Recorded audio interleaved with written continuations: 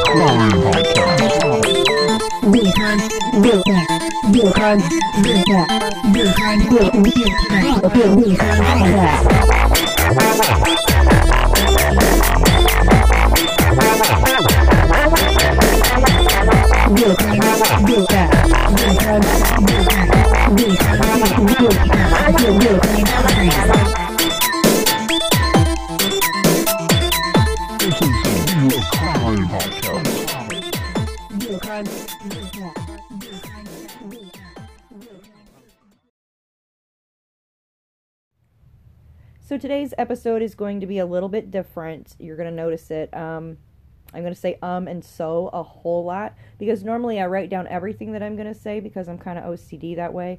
But this time I just wrote down an outline so that way you can hear me say so and a whole bunch of times. Did you guys know that they aren't teaching kids how to outline their papers anymore? It's like, dude, what is going on with this generation? Like, you put them in a dark... If you really want to confuse them, put them in a dark room with an analog clock and a TV with no remote with rabbit ears that only gets 3 channels, and everything has to be written down in cursive. I don't know what's going on these days. So we're going to start this story with see? How many times is that already? 5? We're starting this story with Tom and Jackie Hawks. They were a couple out of Arizona. They were a hardworking family. They didn't have a whole lot of money, but they saved up all that they made, and they put their money into really good investments. And by the time they were 50, they were able to retire on a 55-foot trawler, which is just like a small little yacht, and bought it for $300,000, and they named it the Well-Deserved, which it really was. Now, I got most of this information from the 2020 episode that aired on January 17, 2020. Go back and watch it. There's a picture of Tom and Jackie on the bow of the Well-Deserved, and it says Prescott, Arizona down there. Aaron, our music maestro, is from Prescott Valley, Arizona. Just thought I'd throw that in there. But Tom was a very fit guy. Even at 50 years old, he was very muscular. He worked out on the boat all the time because his thought was, well, I have to be able to take care of this boat and Jackie, and you got to be a strong guy to kind of handle a boat like that.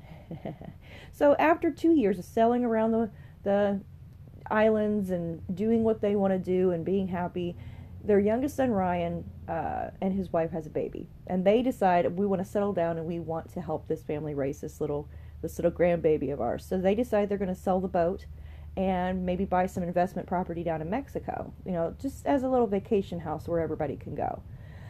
So they sell directly. They want to cut out the middleman. So they decide, okay, right before the sale, we're gonna go sail off to Catalina one more time, and they take their friends and family with them. Jim Hawks, who is Tom's brother, is also on board. And they are so excited, they tell everybody that they're about to sell the boat and that they are selling it to a former child actor. But suddenly nobody can reach them. Ryan calls Jim, who is a former police chief in Carlsbad. They go to Newport Beach.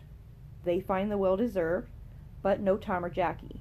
They didn't find their car, which normally would be in their designated parking spot, but there was no car. They found the well-deserved's dinghy at the dinghy dock, and it was not tied the way Tom normally ties. It wasn't tied very well, and they didn't put the motor down, which on the boat you kind of have to do that to take care of it. All of the evidence suggests something's wrong. Tom always took care of that boat, so when those little things came to light, they knew something was wrong. All the tarps were off, the controls were bare in the sun, and that just wouldn't happen. There was a towel hanging out of the porthole, and they kind of looked at it and said, well, this is sloppy. This is not Tom and Jackie at all.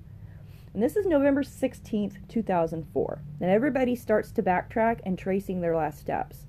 They knew that the buyer was going to be taking a test run of the boat. They know that actually happened because Jackie called a friend to let him know that they were still at sea, but that they would call them back. Or that, Tom and Jackie would call them back when they got to land.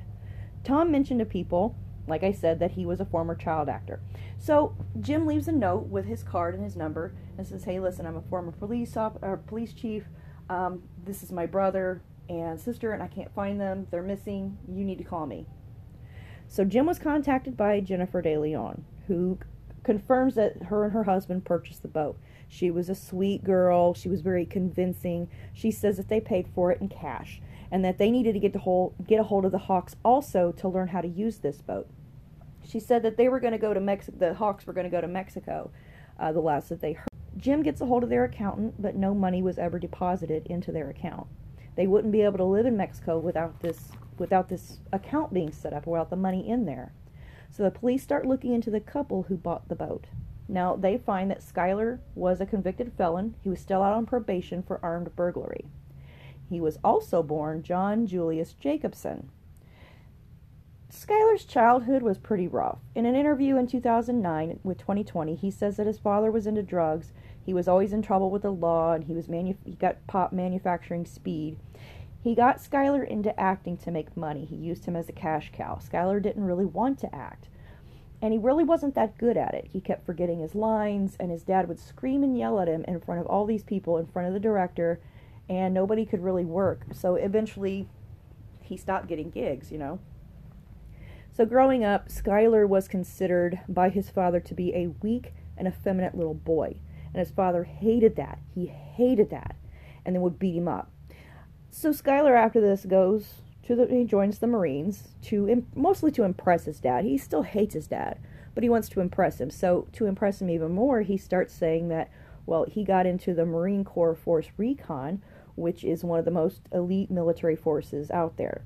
He claims he had all this training and that he has 62, quote, confirmed kills. After the military, though, he changes his name because he doesn't want to be associated with his father. He says that his father is a horrible man and he doesn't want that name. So eventually he meets Jennifer Henderson. She comes from a good family. She's kind of the opposite of Skyler. She had a stable home, went to church, graduated high school, very stable environment. But eventually they meet in person and became inseparable. And after a while, they got married. Skyler proposed to her in Catalina. They were, like I said, total opposites, but they had a daughter within a year of getting married. They think that they conceived on their honeymoon. They were already deep in debt, though. They were living in the garage of her parents, and she was pregnant again, so soon after the birth of her daughter. How on earth could they afford a 50-foot yacht at this point? That's what they're wondering, what's going on here? So on November 29, 2004, this is 12 days after the Hawks go missing, a search warrant is issued for the yacht. Now, they find it messy. They find all kinds of stuff just strewn about, which is not in Tom and Jackie's character whatsoever. But also, amid all the debris, they find a Target receipt that reads sort of like a clean kit. It's got bleach, it's got Tums, and it's got trash bags. So they go to the Target store, and the security pulls up a video of a heavy-set man making this purchase.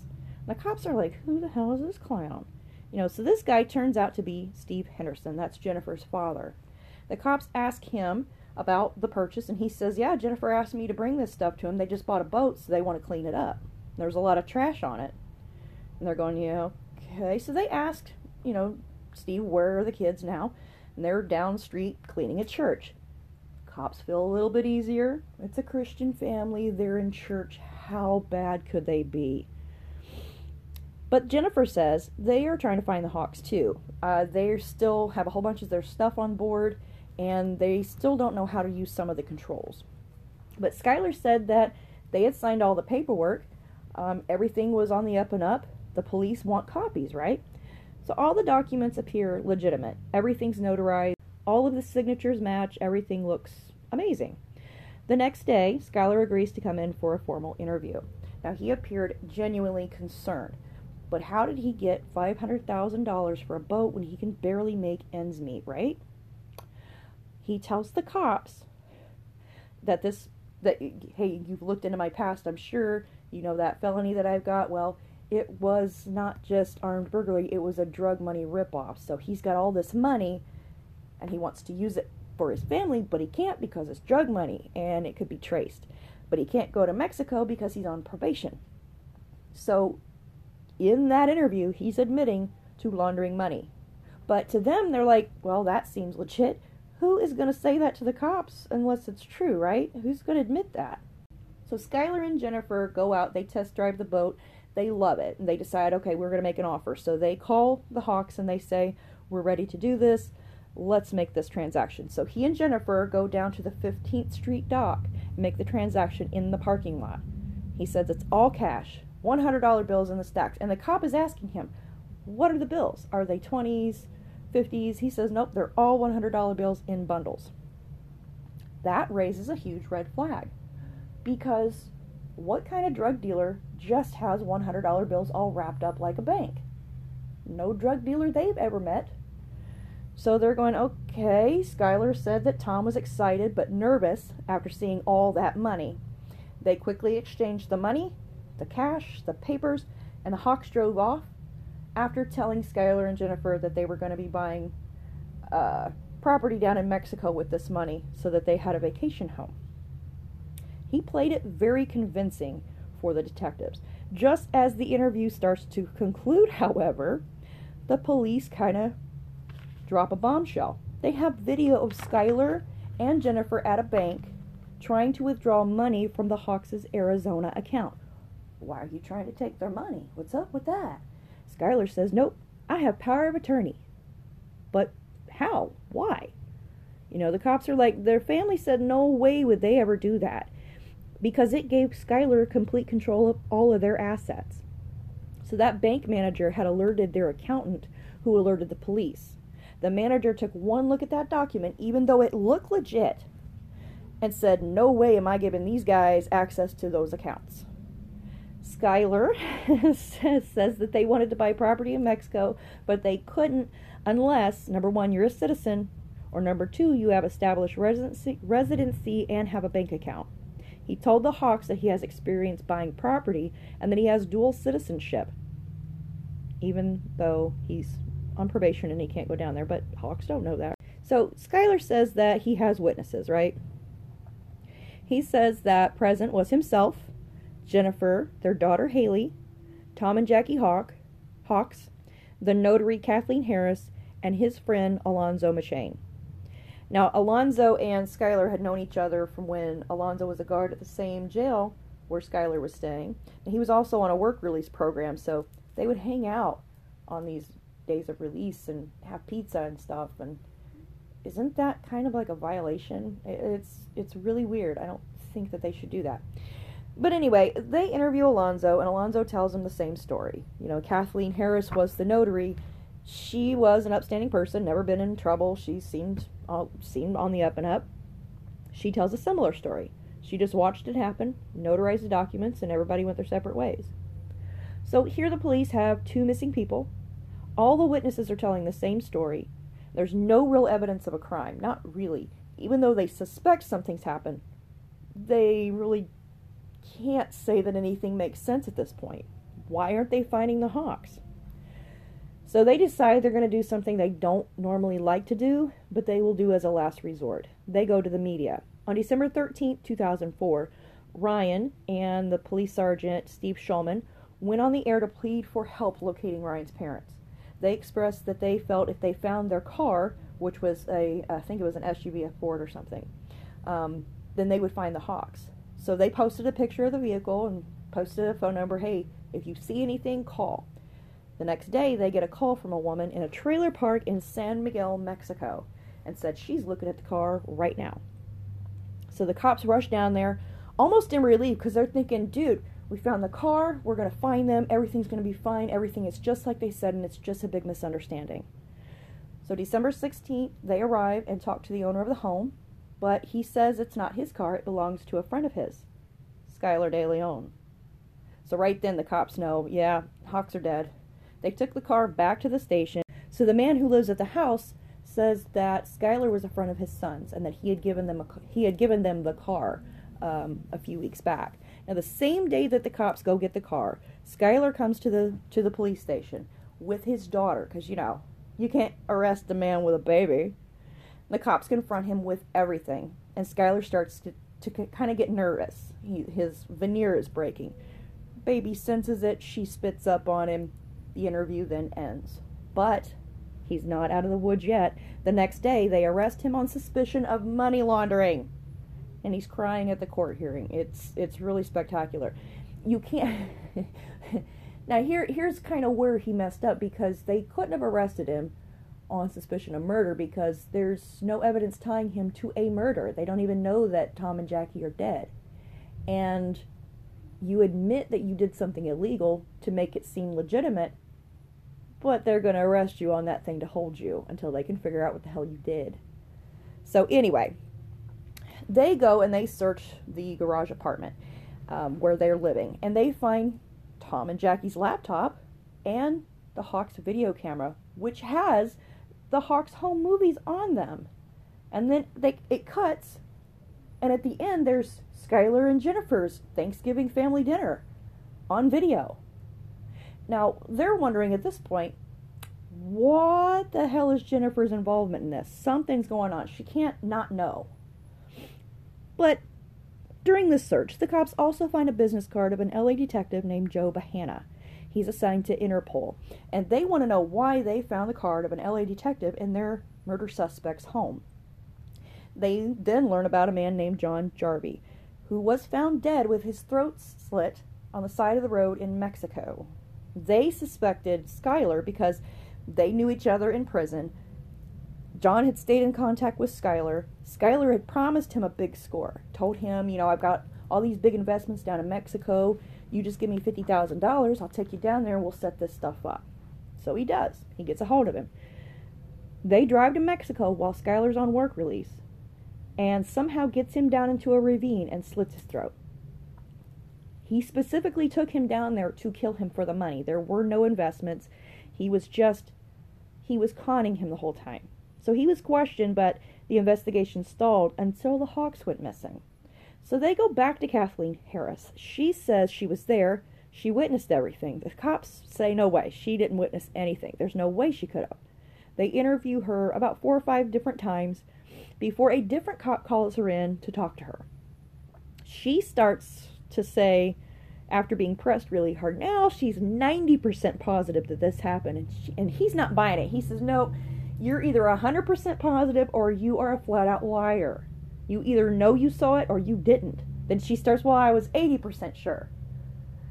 He knows she's lying, but they can't break her. They let her go eventually. She gets an attorney, and she says now that she didn't witness it after lawyering up. So then they go back to re-interview Alonzo Machane, and what he tells them blows the investigation wide open.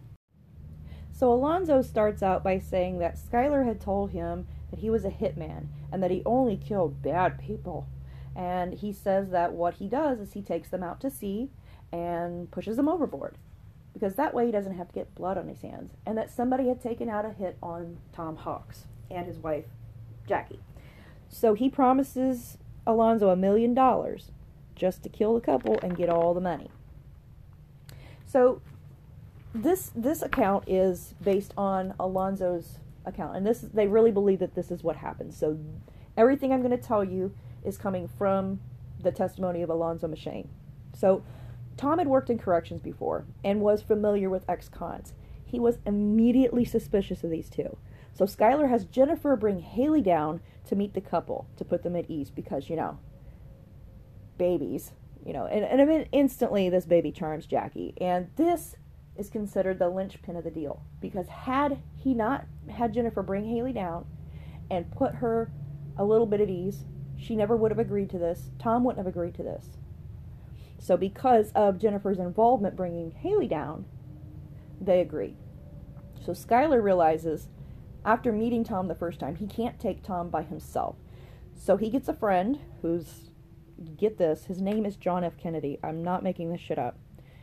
He's a big man. He is a Long Beach gang member with a history of violence, and he is the muscle of this whole scheme. So on board now is Alonzo, Skyler, John, Jackie, and Tom. They're all doing this test drive.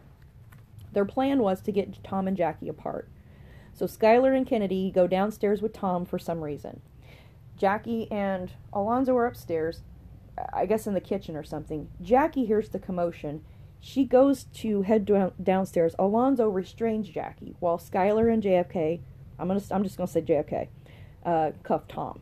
They make them lay down side by side on the bed. Jackie is pleading and begging, how could you do this to us? We trusted you. They tied the couple together. Now, Alonzo also says that Tom comforts her during this, stroking her hand, saying it doesn't matter, we'll be together no matter what happens, and it's sad. They are each forced to sign over their accounts and their bank accounts to them. Skyler's telling him, hey, if you do this, we'll let you live. All you gotta do is just give me all your money. Jackie signs her name wrong. She always signed it, Hawks with an S, and there's a specific way she signed the S. Well, on these statements, or on these documents, she signed it Hawk with no S. Somebody went back and put the S in there, not like the way that Jackie normally does it. So they could see right there, this is a big red flag. The guys take the couple to the deepest part of the water. They handcuff the two to a rope that's attached to an anchor. Tom makes a last-ditch effort, kicks Skyler in the groin, and Skyler gets up, gives a little chuckle, and just tosses the anchor over. With this, Jackie and Tom are pulled out into the ocean, still alive. And Alonzo says that when they're being pulled out, he could hear the back of Jackie's head crack against the side of the boat. Skyler shouts, "Woohoo!" and watches until he sees no more. They drink Tom's beer and then act like nothing happened.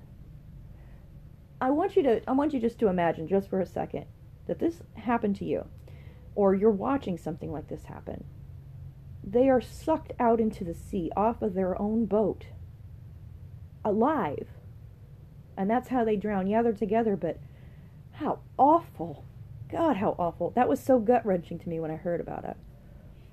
So they didn't really have that much evidence to arrest Jennifer, because she stood by him, saying that he was completely innocent. But some thought she was pure evil. She had to be the mastermind. Others thought that she was simply his victim. They offered her full immunity if she would testify against him, and she said no. Eventually, she was arrested and tried separately. Jennifer went first. She said she feared Skyler would kill her. But the evidence eventually showed, and everybody knew this too, everybody even testified to this, that Jennifer was the one in control. Skyler did nothing without Jennifer's say-so. Jennifer pulled all his strings. He called her at every turn. When they got there to the marina, he called her. And they went through on her phone records and can see that this actually happened. He got on the boat. He called her. They threw the Hawks overboard. He called her. They got back to the marina. He called her. You get the point. So eventually, she was convicted of murder and got life in prison. Now, was money the only motive? I mean, yeah, okay, I can see money being a big motive, but was there another underlying factor for Skylar? During the investigation, Skylar's gender identity kept coming up as a possible motive, that he was wanting to get transgender surgery. Now, one day, he was rushed to the hospital while he's in the prison because he tried to cut off his penis. He wrapped a bed sheet around it as much as he could until the blood flow cut off, and he said he was unsuccessful. He still has his penis. Good. He said flat out that he has always wanted to be a woman because he identifies more with women. It's really funny because in one of those interviews, he's sitting here saying he doesn't want to be in prison with men because he's more comfortable around women. I have more in common with women. Well, we don't get to choose when we're being punished. We get what we get. Anyway, let's go back to this. So the cops found a receipt to a surgeon for a $500 deposit towards gender reassignment surgery from before the crime was committed. So they feel that the $50,000 that he got from John Jarvie's murder, that was going towards the surgery, as well as what he was going to take from the Hawks account. Now, at their trial, the defense attorney starts the whole defense by going to the flipboard, and he flipped the first page, which said, Skylar De Leon is guilty of all 3 murders. It was kind of a tactic, but he says that he didn't want to refute that he was guilty because he was guilty. But he felt that if he tried to fool the jury by saying, no, he wasn't guilty, he wouldn't listen to they would not listen to the rest of his evidence. So he says, we're going to start there, he is guilty, but this is why he did it. The attorney says that Skylar was abused as a boy, both physically, emotionally, and sexually by his father, and was abandoned by all that he loved. He just wanted to get sympathy. Skylar, during this whole thing, came off like a spectacular liar. I mean, even some of the cops said he was the best liar that they ever came across. Maybe he really was a good actor, after all. But in the end, he still ended up murdering 3 people. He honestly still sees himself as a good person who made a bad decision. A bad decision. I can see 1, but 3 people? You do it again and again? That's not a bad decision. You're a bad person. So the jury convicted him on all charges and recommended death. And I think eventually it was commuted to life. But I'm not really sure. The episode did not go into it very much. JFK was also sentenced to death. But Alonzo ended up getting 20 years for cooperating with the police. If not for his testimony, they would not have been able to put all the pieces of this together. So get this, guys. While he's in jail, Skylar was able to go through hormone therapy and has petitioned for surgery. He's also changed his name from Skylar Julius De Leon to Skylar Preciosa De Leon. Family, cops, and friends say he shouldn't be allowed to get his way. People are dead because he wanted this surgery, and that should not give him just cause to have what he wants. I know this is a hot button issue. I am all for gender rights. If you want to be whoever you want to be, that's great. But if you murder somebody to make that happen, not just one somebody, but 3 somebodies in horrific ways, you've taken a life away to get what you want. I mean, you shouldn't be allowed to get what you want eventually. So he's in a female jail, and he's also transitioning over to being a female.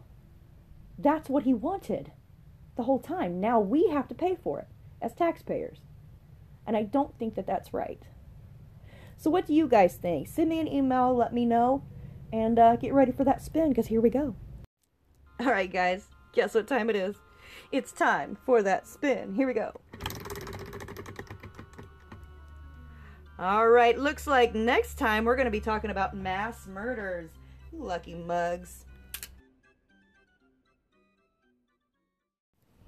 Thank you everybody for listening to another episode of the Wheel of Crime podcast. I am so sorry it's taken so long to get this to you. I'm going to try my best never to let that happen again, but you know, life. Next episode is going to be mass murders. It's going to be fun. Plus, we're still going to have the bonus episode for the I-65 killer, the one that Marcy Kelly had decided she wanted to listen to. But she's going to be my co-host on that episode, so that'll be fun. Look forward to that. And guess what? She's my mom, so it's going to be awesome. Also, I recorded this episode probably about 5 times due to sound quality. If the sound quality sucks, I'm sorry. I'm doing my best. I had to chase my cats out of the room several times, and my rooster won't stop crowing back there. I don't know why. I just went into a British accent. So anyway, you guys have a great day, great week. Be safe, be good, wash your hands, and don't be a dick.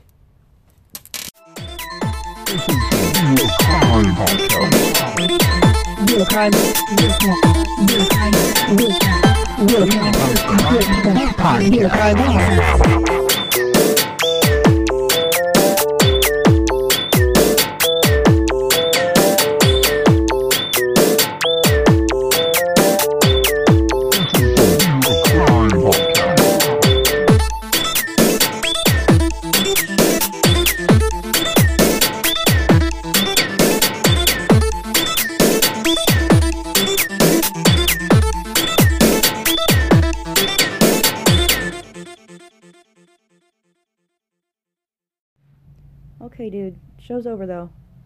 Thank you. I appreciate it. I'm so sorry that I took so long in between episodes, but I promise I won't do it again. I promise. I gotta go check for eggs. I gotta go get my rooster off my chicken, man. He keeps raping her.